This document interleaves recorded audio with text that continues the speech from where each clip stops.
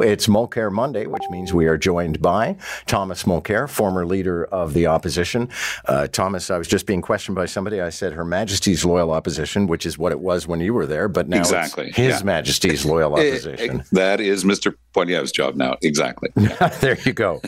Okay, so one thing I wanted to ask you about actually is I think that 7 cabinet ministers are going to be testifying this week to the inquiry into the declaration of the Emergencies Act, and then it all winds up. You couldn't plan it better. On Friday, it's going to be Justin Trudeau.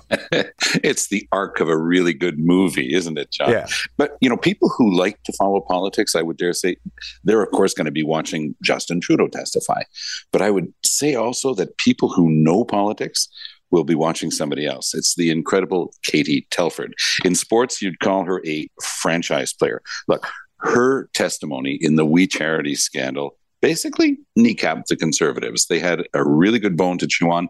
It was over once she had testified. So she's going to have the job of trying to put the toothpaste back in the tube on this issue as to whether or not there was a national security emergency, because that CSIS is saying, no, we had looked at it under our statute and we told them that there wasn't that type of emergency.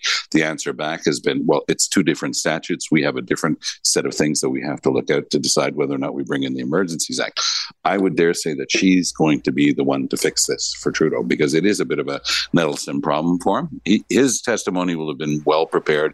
He's great at delivering lines that have been written for him. Mm-hmm. She is an unbelievable operator for anybody. She's the chief of staff, of course, for Trudeau since he got elected. He's now in his 8th year. I'm told on background that she's probably heading on to an ambassador job once this is all over.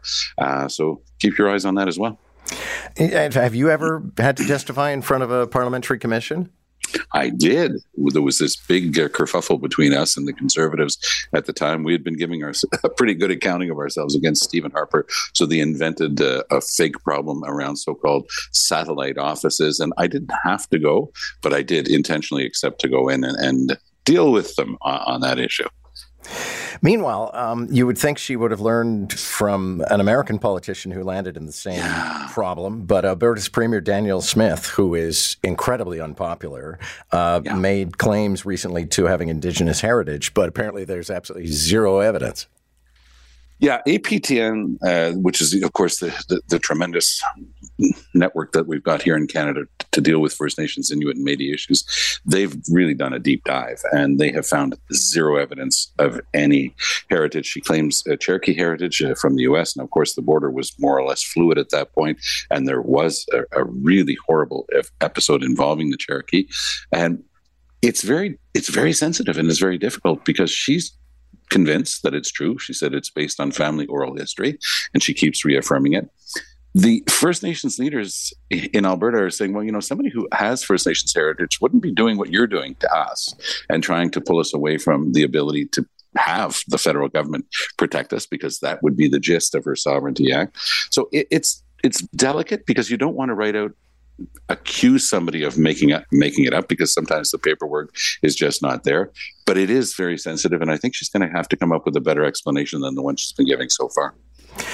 Meanwhile, tell me about Bill C-13, because in Ontario it's about the business of dealing in cannabis, but federally it's about the Official Languages Act. Yeah.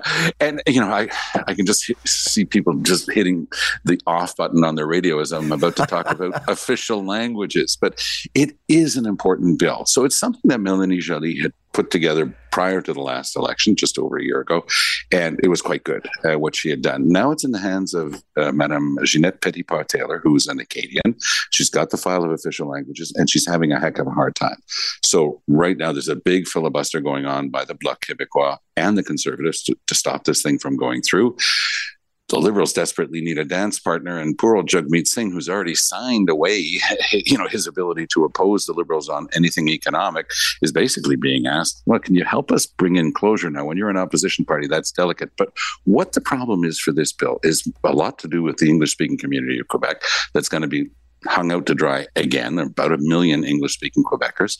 For example, they could really see their right to control and manage their school boards compromised. That's something that Legault wants to do away with.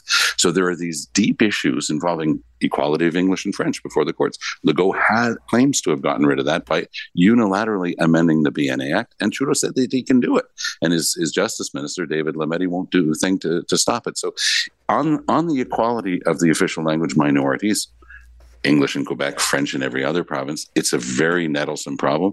Trudeau has not paid any attention to the details of this thing, but he knows that several big companies that are federally regulated are putting up their hands and saying, you be careful what you do, because Legault claims that we are now subject to his infamous Bill 96, which would allow him to go in and seize computers in every one of those companies.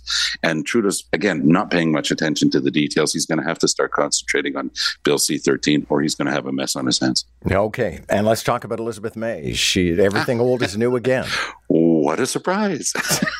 Am I being overly dismissive in really not caring who the head of a party that doesn't matter is?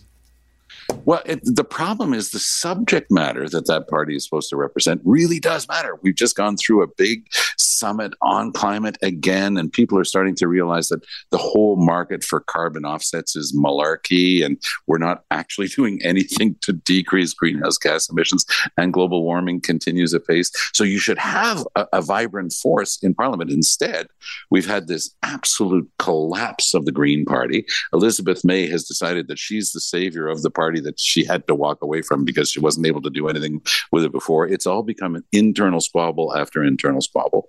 I wish them well, because it is a big subject, but I don't think anything's going to come of this. Yeah, all right. And were you taking in the Grey Cup at all yesterday? Yes, and I have to say that there was some solace in the fact that those darn Argos had just beaten up Montreal the week before. So congrats to everybody in Toronto. What a nail-biter. What a beautiful victory. All right. Good to know. Thank you, sir. Good to have you. Take good care.